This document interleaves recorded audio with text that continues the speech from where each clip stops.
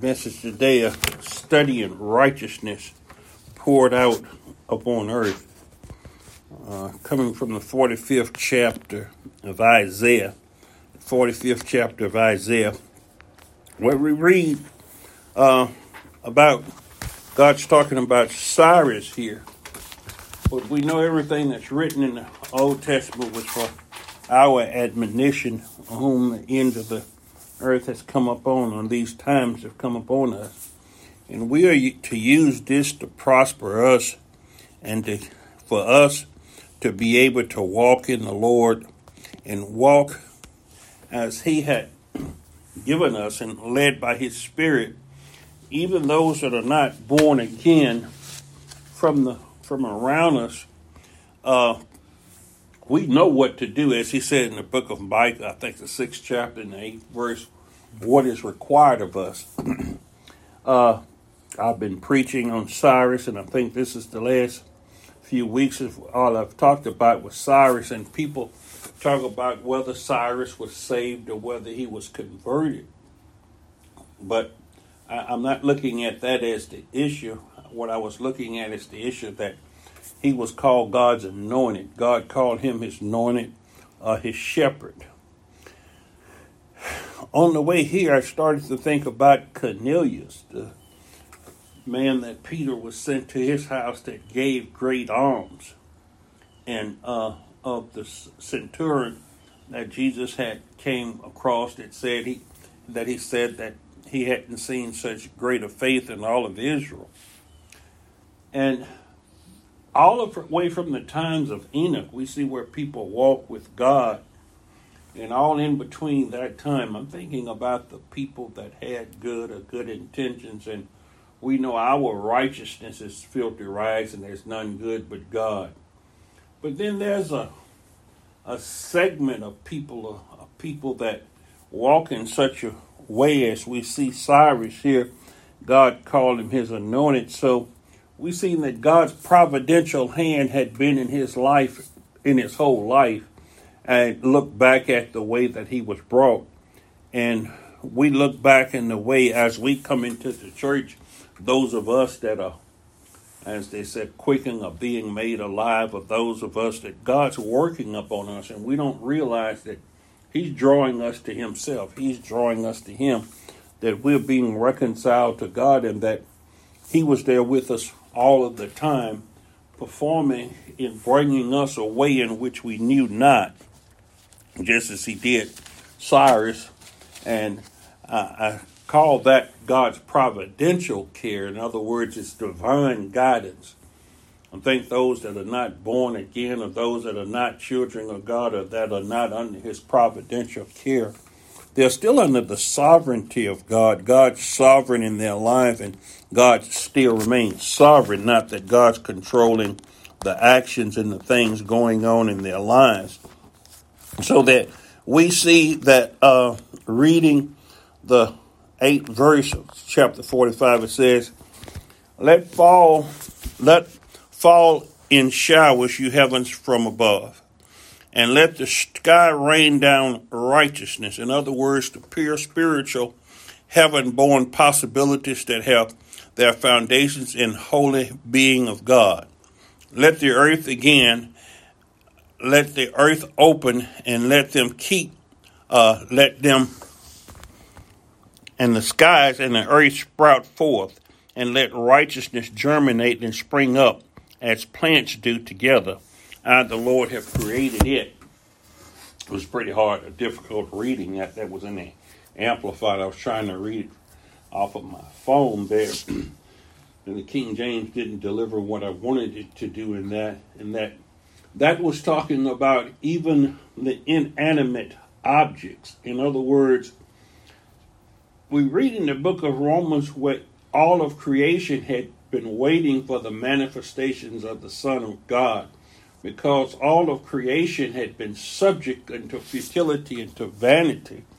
But with the restoration of the sons of God, it comes to where God's creating a new heaven and a new earth. So when He says rain down in the earth, receive it, not only the beings, as Jesus said that the rocks would cry out and praise Him, The earth wants to bring forth and be restored unto what they used to be before the fall. Because remember, the fall, what it brought was a curse upon the earth. He says, curses the ground for your sake. So if the ground was cursed, we have to see a reversal of the curse happen to have a new heaven and a new earth. For the establishment of the kingdom of God, because there's only blessings in there and the purity that's involved with that. The verses that I have selected out of that 45th chapter deal with the righteousness of God and him raining down his righteousness. Not something that we require to ask for, but this is God doing it. It's part of his actions and the work he's doing. Just like pouring out his spirit upon the earth, he's also pouring out righteousness upon the earth. Those that has the ability of that he had placed in to absorb that righteousness, to walk in that righteousness, a part of what he's making and creating. The 13th verse is, I have raised him up in righteousness, and I will direct all his ways. He shall build my city, and he shall let go my captives, not for price nor reward, saith the Lord of hosts. Here and again, here we are thinking that he's talking about Cyrus. But we know that Cyrus wasn't involved in the rebuilding of the cities in Jerusalem and in Judah. The city of Jerusalem and other surrounding cities, nor anything of that sort. Cyrus sent them back to lay the foundations of the temple. That was his proclamation, and I showed you where in Nehemiah and Ezra that some of that work hadn't been done, where he had commanded the people to go back and lay that foundation and begin that building. God's people are complacent and they stop building. And during the time of Haggai, God prophesied that the people should get back to work in building his house, that they had left off building God's house and were dwelling and living in their own seal houses in their mansions and putting the money on themselves. So just as that word of God, none of the word of God is extraneous. It's not just in there. We apply, that's the way we should live, by every word that proceeded out of the mouth of God.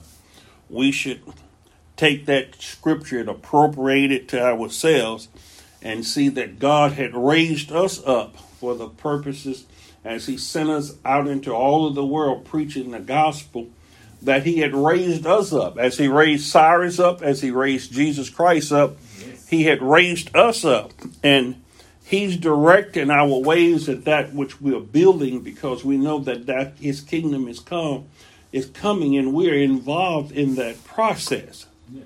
And we also, by preaching the word of God and teaching the word of God, we help release others from bondage, the bondage of the world of Babylon, because the anointing breaks the yoke, and as we witness, we do the work of evangelists, it loosens the bonds of the whole of the world has on people. That's what the gospel do. It brings salvation. It brings freedom. Isaiah 45th chapter, the 19th verse says, I have not spoken in secret in a dark place of the earth. I said not unto the seed of Jacob, seek ye me in vain. I, the Lord, speak righteousness. I declare things that are right.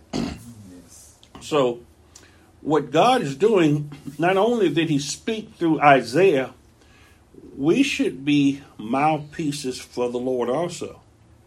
We should speak those things that become sound doctrine. We should, his voice, if Christ dwelleth in us, we should be doing the work of God. That's what we're doing, presenting our body as a living sacrifice. Everywhere we go and everything we do is to the glory of God. And that's what we live by, every word that proceeded out of the mouth of God, establishing his righteousness in the earth. The 23rd verse through the 25th verse says, I have sworn by myself, the word is gone out of my mouth in righteousness, and shall not return, that unto me every knee shall bow, every tongue shall swear. Surely shall one say in the Lord have I righteousness and strength. Even to him shall men come, and all that are incensed against him shall be made ashamed. Anyone that stands up against this gospel or the proclamation of the word of God, of that righteousness, his voice is going out in the whole earth. Yes. We are to carry that voice. That you remember I was telling you yesterday, we have something to do, and he had purposed us in life, not just to sit in silence, not just to remain home or in a cocoon into ourselves, or to be in some kind of monastery. He said he hadn't said it in secrets. So we're to tell all of the world. I was telling you about my relative of mine's auntie, and I told you, they are proud of their religion. I'm proud of my religion and the God I serve, and I'm a witness of him, and I make a proclamation of his word, of what he's given to us. And those that arise up against that word, I think they'll be confounded and ashamed, and every knee shall confess that Jesus is Lord, to the glory of God, that Jesus is Lord. The perfect righteousness of Christ is imputed to the believer. It's like he imputed righteousness unto Abraham. It is imputed to the believer when he accepts Christ as his Savior. Without accepting Christ and without Jesus, we don't get this righteousness imputed unto us. That's one thing other religions don't have. They don't have a Savior in which brings them, gives them the gift of righteousness. And God says he was going to rain down that righteousness upon the earth, just like he rained it down upon Cyrus. Not saying that Cyrus, not enter into that argument whether he was saved or not, because God doesn't transgress his word, but God shows us or gives us types and shadows. If Cyrus was to convert at that time, it didn't show a proselytization of Gentiles at that time being invited in. That came during the times of the apostles. But we see where God's giving us insight that he do work through the Gentile or through pagans or heathens. And so it wasn't for Cyrus to convert to Judaism or to the religion of the Jews, because even the Jews didn't keep their own law. That's why he reverted to having pagans do it, because the Jews caused their own temple to be destroyed or whatever. They killed their own Messiah. Righteousness is imputed to us. 1 Corinthians 30th verse says, "But it is from him that you are in Christ, who became to us wisdom from God, revealing the plan of salvation and righteousness." In other words, making us acceptable to God. And sanctification, that is, making us holy and setting us apart for God. And redemption, that is, providing a ransom for the penalty of sin. All that came through Jesus Christ. That's why I said Cyrus was a type of Jesus Christ that set the captives free. And through his proclamation, for them to go back and build the temple of God, it set them free from bondage, and it released them, that anyone that wanted to go back and build could do so. He says to whosoever will. And I tell you, all of them didn't go. Out of some 60 million or 6 million Jews, only 36 million Jews, only 30,000 went back to build. And as is in this day and time, as the gospel is being preached and people saying Christianity, but only a small percent of people are really believers or really follow the true gospel. Yes. And the majority of Christians are just like the majority of the Jewish people in that day that remained in Babylon and didn't go back to captivity. The majority of Christians are in the world. They hadn't came out of Babylon. They hadn't came out of the world. They're still in the world. 2 Corinthians, the 5th chapter, the 20 through the 21st verse says, "So we are ambassadors for Christ, as though God were making his special appeal through us." That's why I said, as an ambassador, we go forth and say what our government, that is the government of God, proclaims for us to do. And if we are ambassadors of Christ, we should take his message to the world. We, as Christ's representatives, plead you on behalf of Christ to be reconciled to God. He made Christ, who knew no sin, to judicially. In other words, it was a judgmental proclamation, but we have to, how can I say this? We have to walk in this, or we have to apprehend this. This has to come our way by grace through faith, the hearing of the word of God. So once a judicial ruling is made, it still has to be adjudicated. In other words, a court has to carry that out or whatever. Remember, Jesus had told his disciples, he says, behold, I send the promise of my Father upon you. And he breathed upon them and says, receive ye the Holy Ghost or the Holy Spirit. Yes. But that was a judicial declaration, but he had told them to go back and tarry in Galilee until you be endued with power from on high. In other words, go back and wait for this sentence to be carried out that I had proclamated that would happen, that he was going to have to be crucified. He was going to have to be raised from the grave.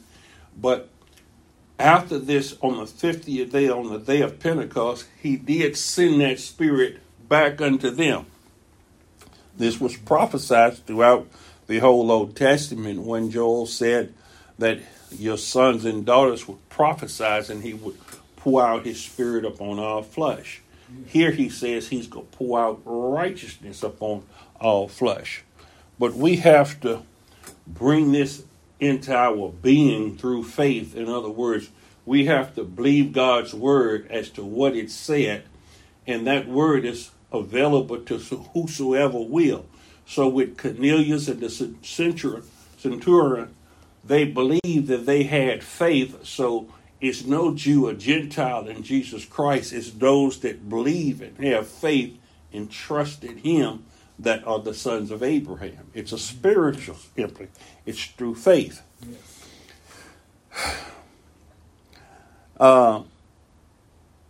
We are Christ's ambassadors. Okay, that's the Living Version. I won't read both versions to it.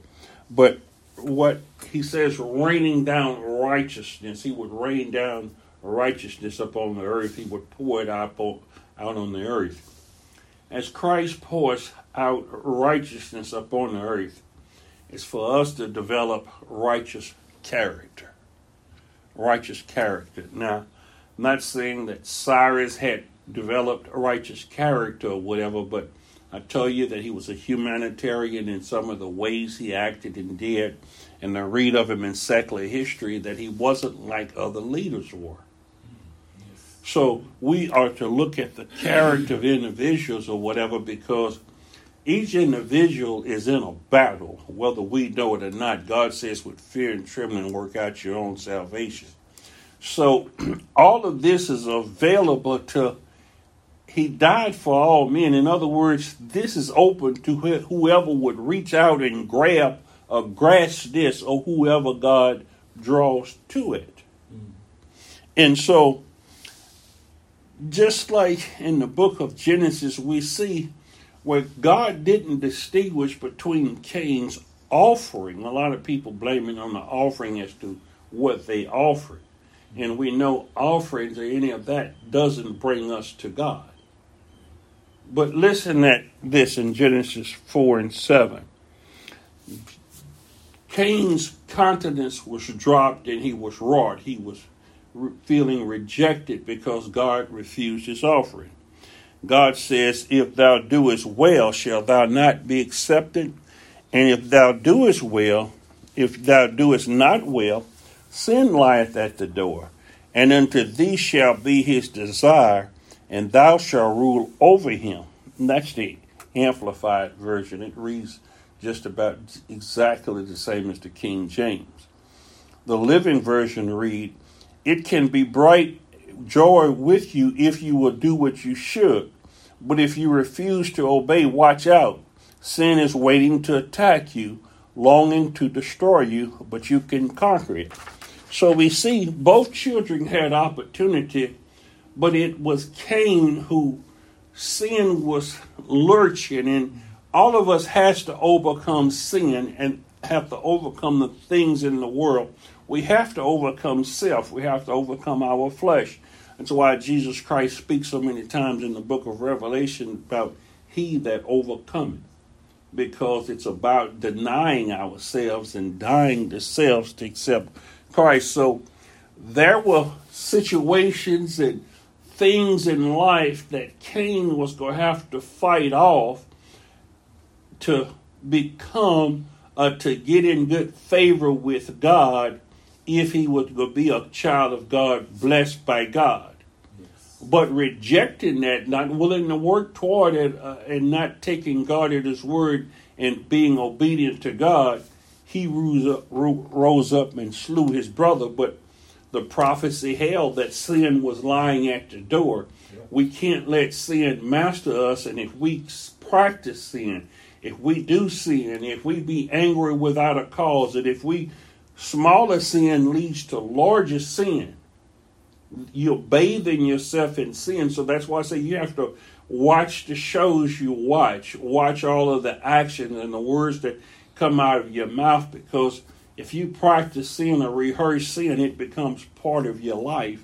And this became part of Cain's life instead of him raising up, fighting against these opposing circumstances. Now, do we say God's providence caused Abel or Enoch to be able to come closer to God, and that it wasn't God's providence that was guiding Cain, but it was God's sovereignty that knew this would happen and didn't stop it from happening? Of course, because God is sovereign, and God do have choices, and God do choose. In all its forms, sin is mankind's marked enemy. It has marked mankind as his enemy. And to be in the flesh, to be carnal minded, is enmity against God, because God had put that enmity between that which is flesh and that which is carnal and that which is spiritual. That's what separated Adam, because God says, from dust you came, to dust you shall return. And so the carnal or the fleshly minded man cannot please God, for the carnal mind is enmity against God. Sin must be defeated to God's satisfaction for him to accept us.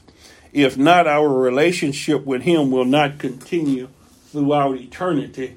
We have to be purged of every sin, every blemish, every spot. We have to lay aside the weight and sins that's besetting us. If we're to be in the kingdom, and God says no hatred, no liars, no whoremongers, those people that has the works of the flesh, no idolaters, any of this shall enter into the kingdom of God, enter into the kingdom. That mean that you have to battle with those things in this life to purge them out of your life, and he gives you the Holy Spirit to help you overcome all of those obstacles and to guide you and lead you in all truth. But it's not a cakewalk, as some Christians tell you. Those are the Christians that say that are still full of a lot of sin, and their eyes have been blinded, the Laodiceans, because this is a struggle from day to day. That's why Paul said he didn't know which was better, to depart and be with Christ, or to help to stay here and labor with them, because it's a battle every day. It's consistently a battle. Because sin is an ever-present reality of life, it is essential that we have sufficient knowledge to recognize it before its fiery darts strike us down.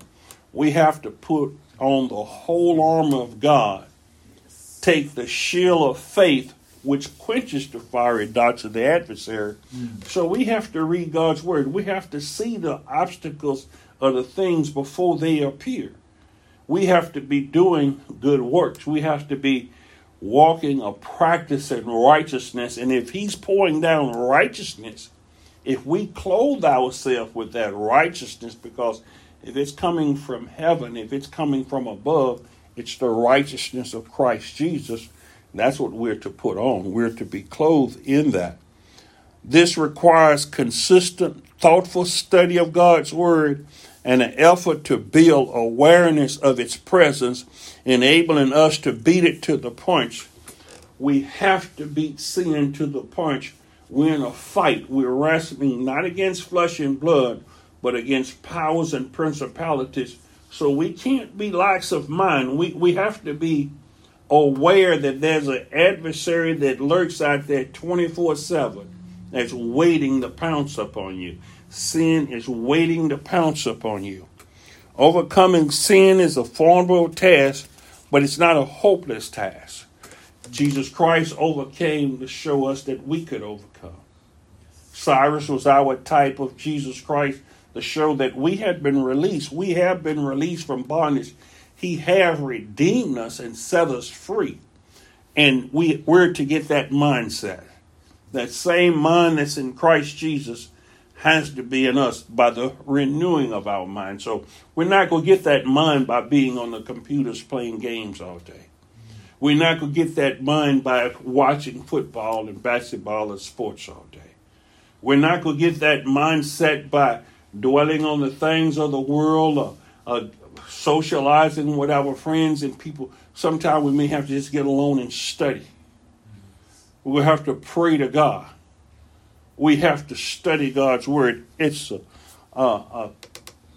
amazing how that if you draw close to God, he'll draw close to you. But how much is in the world to separate you from God and the things of God, to keep you off the beaten path. One reason why it is not hopeless is when we rightly thought through, it's quite encouraging from Jesus. Jesus teaches in Luke 28, what verse it is? Luke 12th chapter, in the 48th verse, it says, "But he who did not know, yet committed things deserving of stripes, shall be beaten with few. For everyone to whom much is given, from him much will be required, and to whom much has been committed, of him they will ask the more." So the more we know of God's word, the more we have of God's knowledge of the things that brings us closer to God. That makes us liable or culpable of not doing those things. That's why I'm not saying it's good to go to church, because then we'll be violating God's word. He says, "Forsake not the assembling together of ourselves." Some people think ignorance is bliss, but he tells us that's why his people are destroyed, because of the lack of knowledge.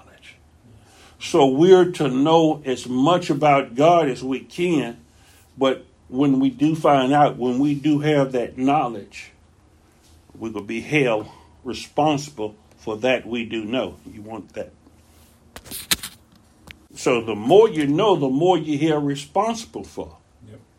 But you can't stay stagnant in the Lord, because then you're not growing in the Lord. You're not continually being filled with the Spirit of God.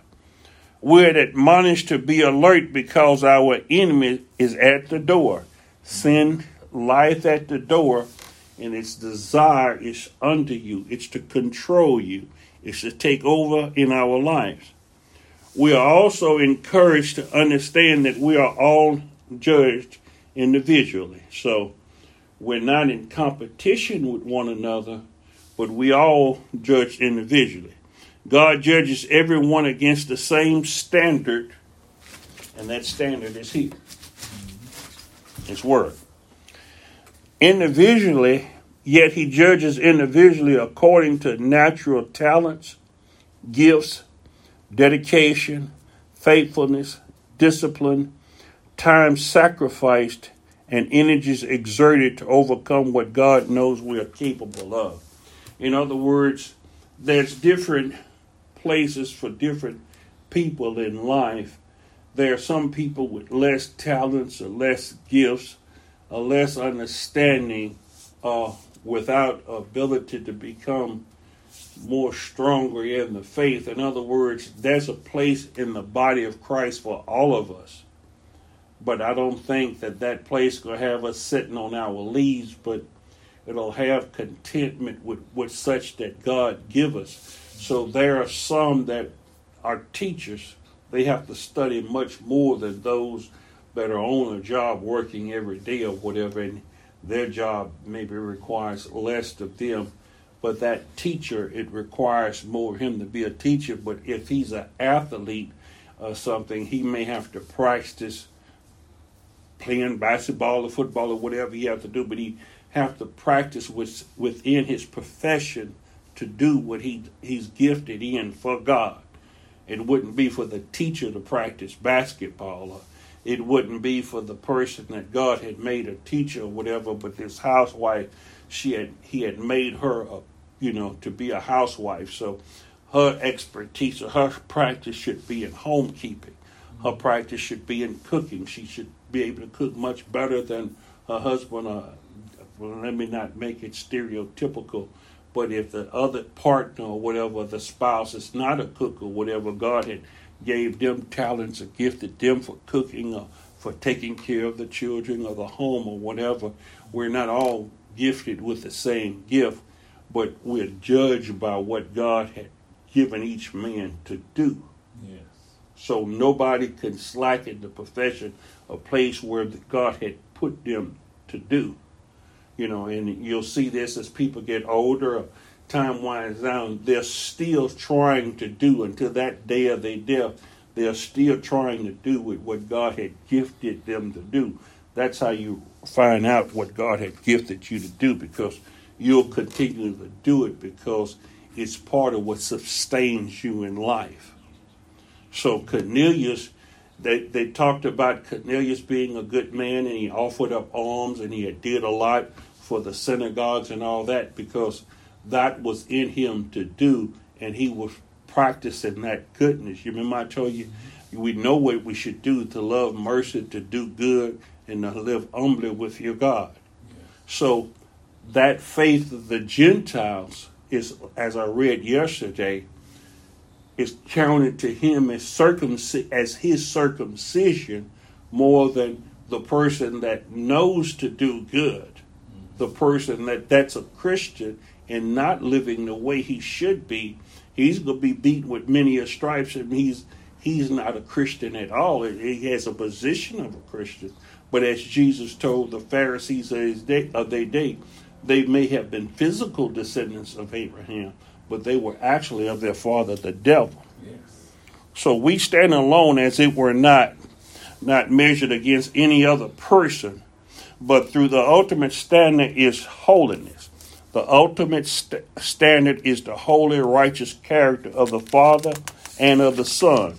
We are neither measured against their performance nor any other human person's performance. Now, when I say that holiness that Jesus Christ had was without measure. Well, we couldn't do the things that Jesus Christ did. We couldn't be in the place of a Paul or whatever, of what he had gifted the apostles with, because the apostles' office carried with it the gift of an apostle.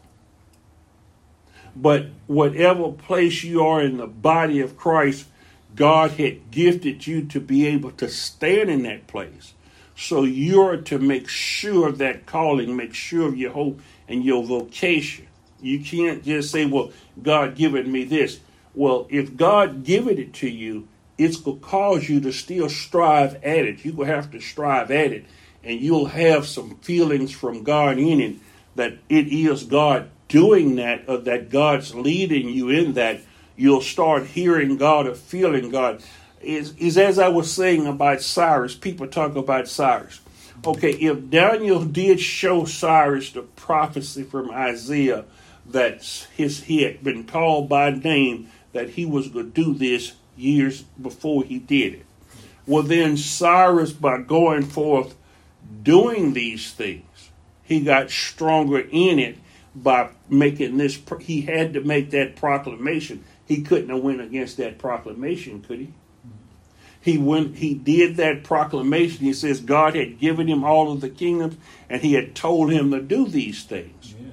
So by doing these things, God gave him the hidden riches, and God's righteousness was in him to that anointing is one authorized to given a job or a rule appointed to do, just like Jesus Christ is God's anointed Messiah.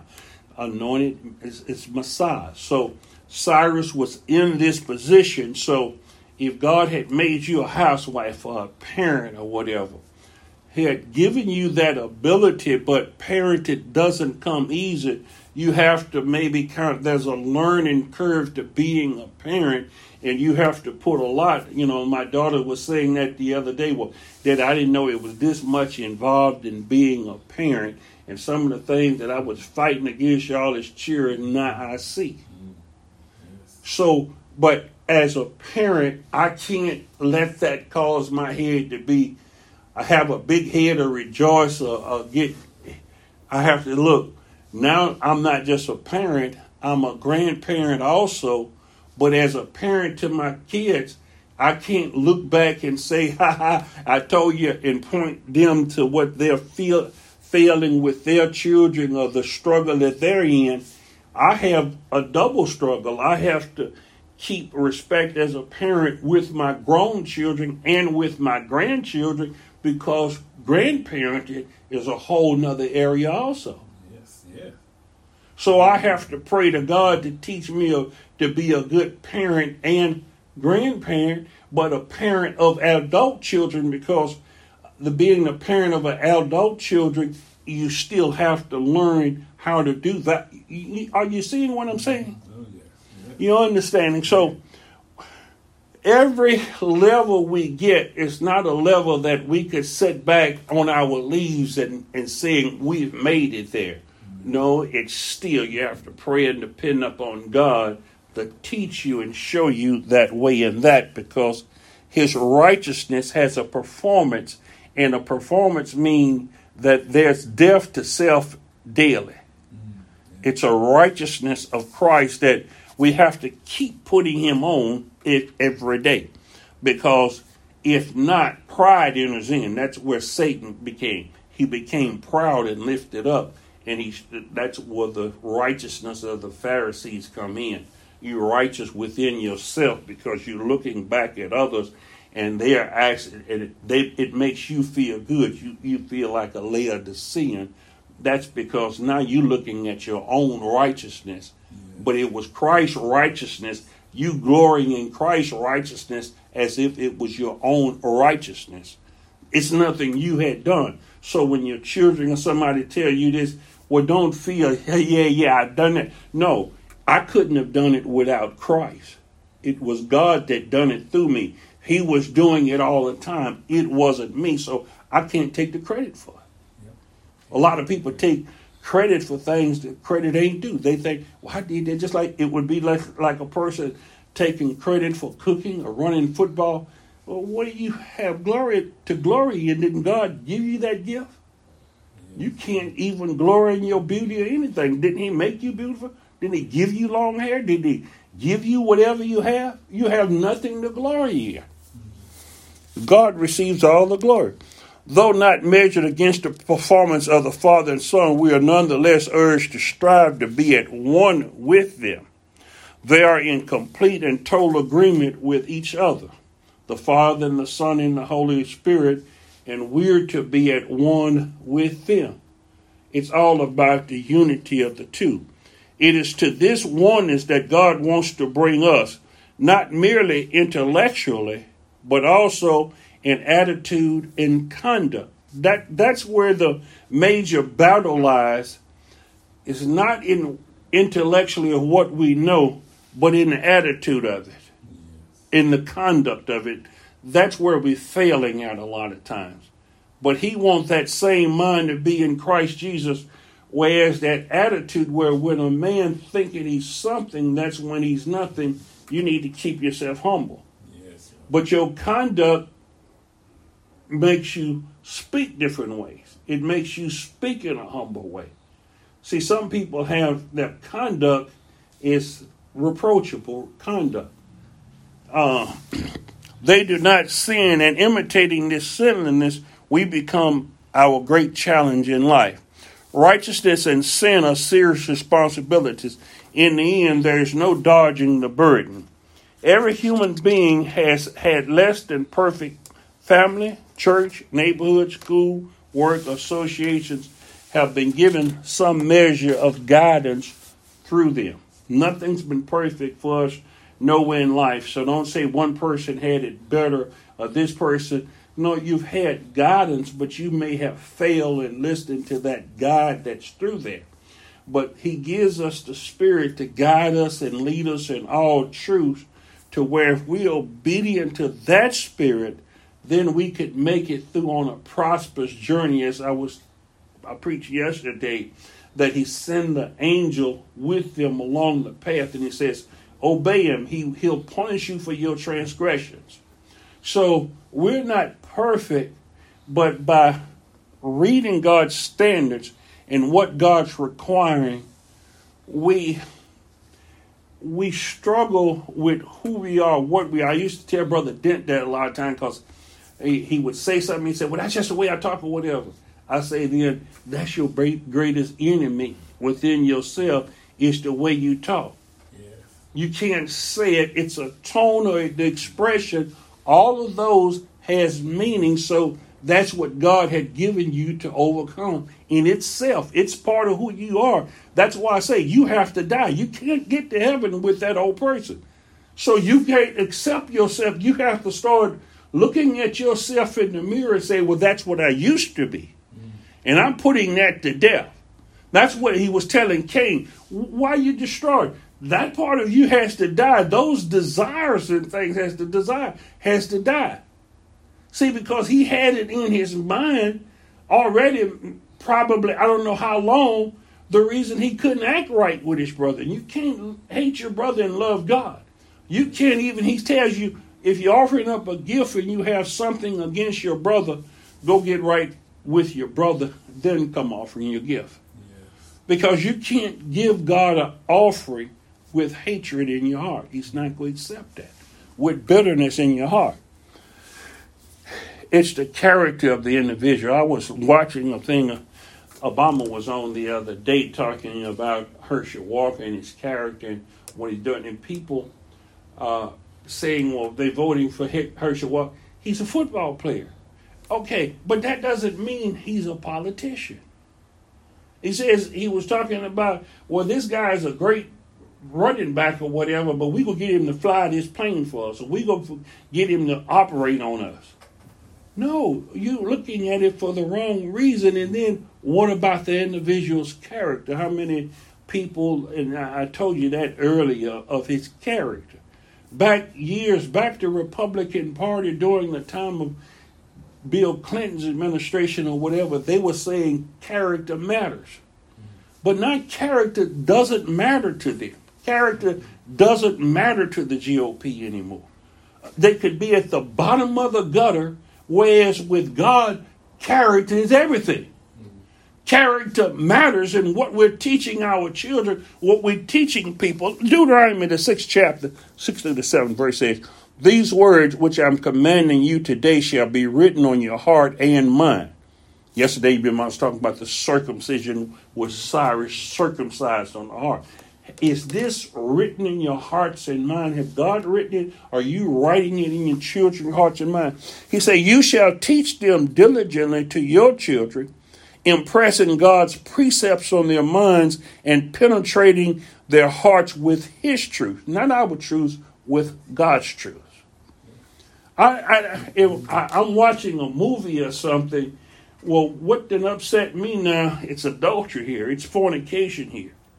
Well, that can't be the principal character throughout, because this is the wrong mindset. We can't learn this. And that's why with horror pictures and different things, like I say, well, how can you root for that character? How can you be like this? And that's why it had strong characters in the day. You remember Perry Mason or something? He would always be rooting for what's right. Now, he might have been in real life different, but the character he pursued was always for righteousness and always for what was right. Yeah. That's what matters. Are we pursuing? We're flawed vessels. And I tell people, Cyrus was just like you then. You talking about Cyrus? Are you saved? We're all flawed vessels. We all fall short of God. But are you pursuing righteousness? Are the things around you, are you trying to hold people? Remember I told you that plumb line, we have to be held to that plumb line? Yes. Are you pursuing righteousness? Are you ready to cave in to somebody that have the moral standards of an alley cat? So Obama was talking on this, and a guy was a heckler came along and was saying something, and the crowd was, and Obama say, now, that's what I'm talking about right now. That's exactly what we're talking about. Civil discourse. The people was laughing and clapping on, but this guy was interrupting him, a heckler. He says, see, I'm talking now. He says, that's what we're lacking is civility.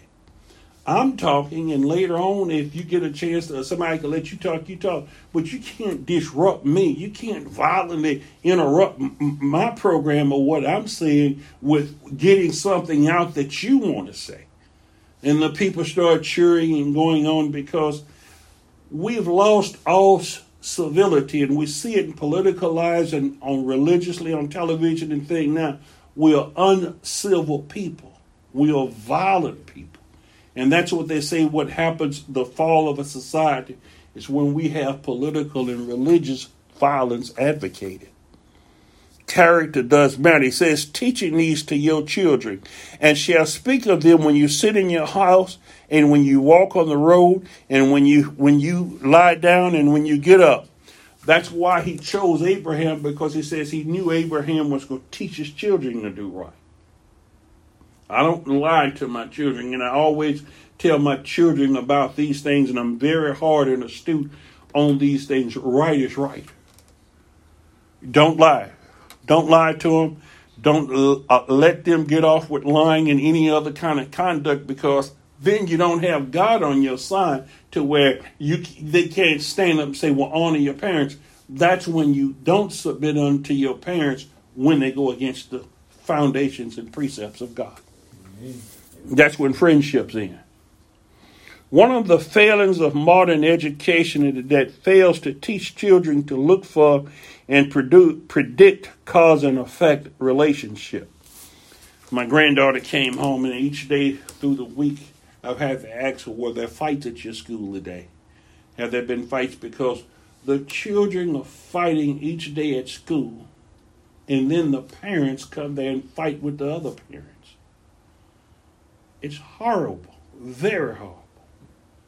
And I asked them to keep their distance and not be around these type people, and I pray for them every day, because our schools are a battle zone. How many teenagers are gunning teenagers down? That's the largest rate of violence with gun violence now is with teenagers. This receives short shrill in our schools because values and moral judgments have been eliminated from the curriculum and from classroom discussions. And we see now where all of this is politically and religiously motivated. While carnal human beings walk in this earth, this is a pipe dream that this is going to change, that it's not going to get worse. And Jesus Christ told us all these things was going to get worse, and that perilous time shall come.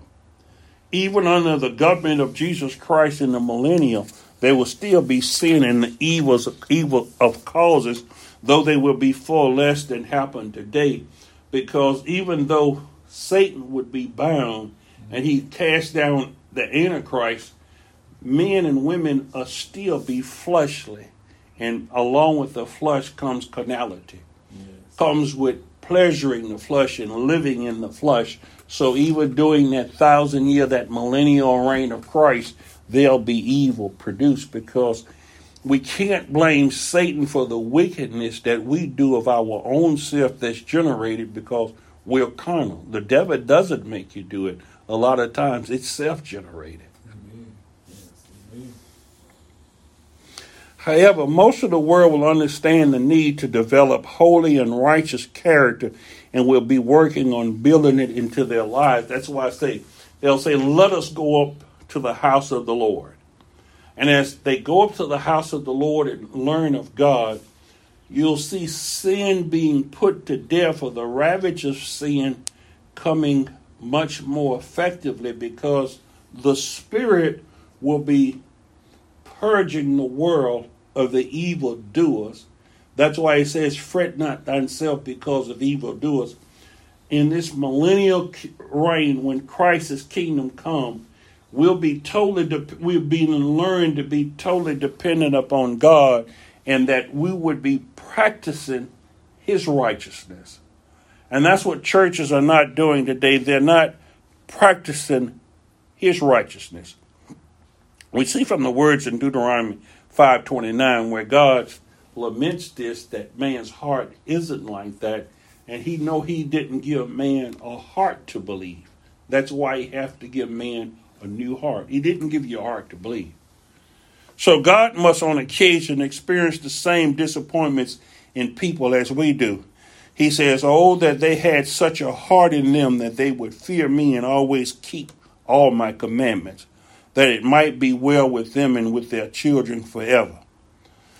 So God does realize is that what was in part in making man. I look back with years ago, me and a former boss I had, Jimmy Lewis, was telling me about God foreseeing sin.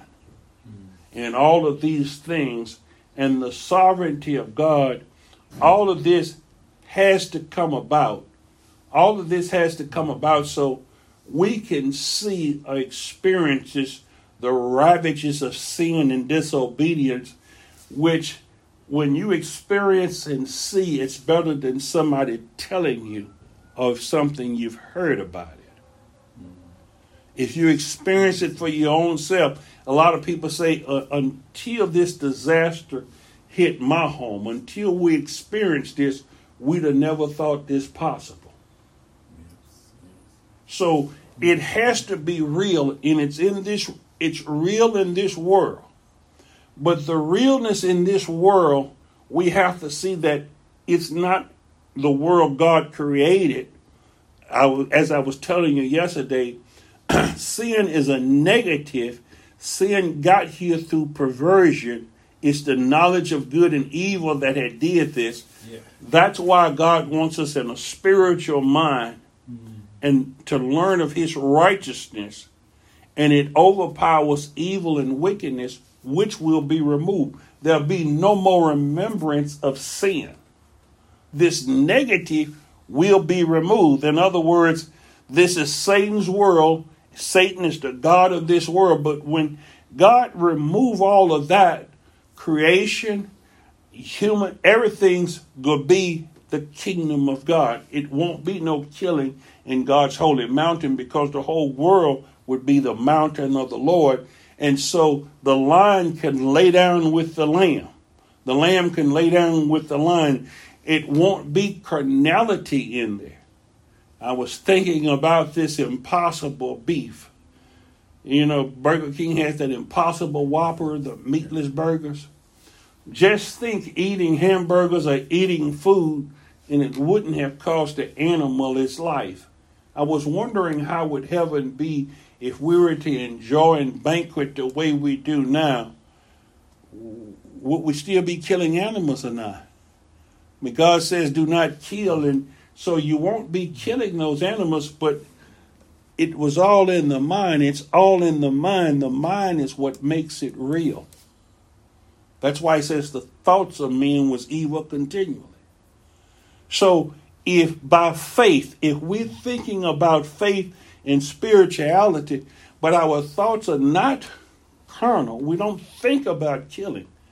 We couldn't think about this wicked holiday that's coming up, Halloween, and people like to be frightened and scared and all of the scary things, because none of these things could come into our mind because we're being in practice to lock them out of our mind. We would lock them out of our minds because that knowledge wouldn't exist. That knowledge is what God tried to get Adam and Eve not to experience. The knowledge of good and evil. He only wanted them with the knowledge of good. And that's why he cast him out of the garden. He says because he didn't want him to live forever in that state. So if you don't have a knowledge of adultery or fornication, they won't be committed. If you don't have a knowledge of covetousness, of jealousness and envy, they won't be committed. It's though it would be in the kingdom of God as though it never existed. Because God in actuality is making beings that want to be or want to do the will, want to do the right thing. That's the subjugation of practice and righteousness, which is Proverbs 13:6 says. It says, righteousness. I just want to start this Wednesday night because it's what you practice in life. The things that you practice. That's why we pray and we live this way, is to learn to live this way forever. We try and incorporate God's way of living into our everyday life because that's the way we want to live. But if you want to live some other way, you remember I told you to live excluding God, not meditating on His Word, not studying the things of God, not praying and talking to God. Well, then God's not going to foster that up on you because you would be miserable in the kingdom of God where they pray and worship God all of the time. You'd be miserable where you don't see adultery and fornication taking place. You would be miserable where you don't have these things because of the lust of the flesh. Are we understanding that? That sovereignty of God that allowed that to take place, those vessels and that stuff God punished, but He vanquished, but it was only learning tools to educate His children and His people that He had put through the world providentially.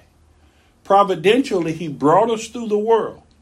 And those that He providentially guides, and you're thankful that God saved you because you realize just how dangerous the world is. You realize just how bad a marriage you could have had. You realize just how bad of children you could have had.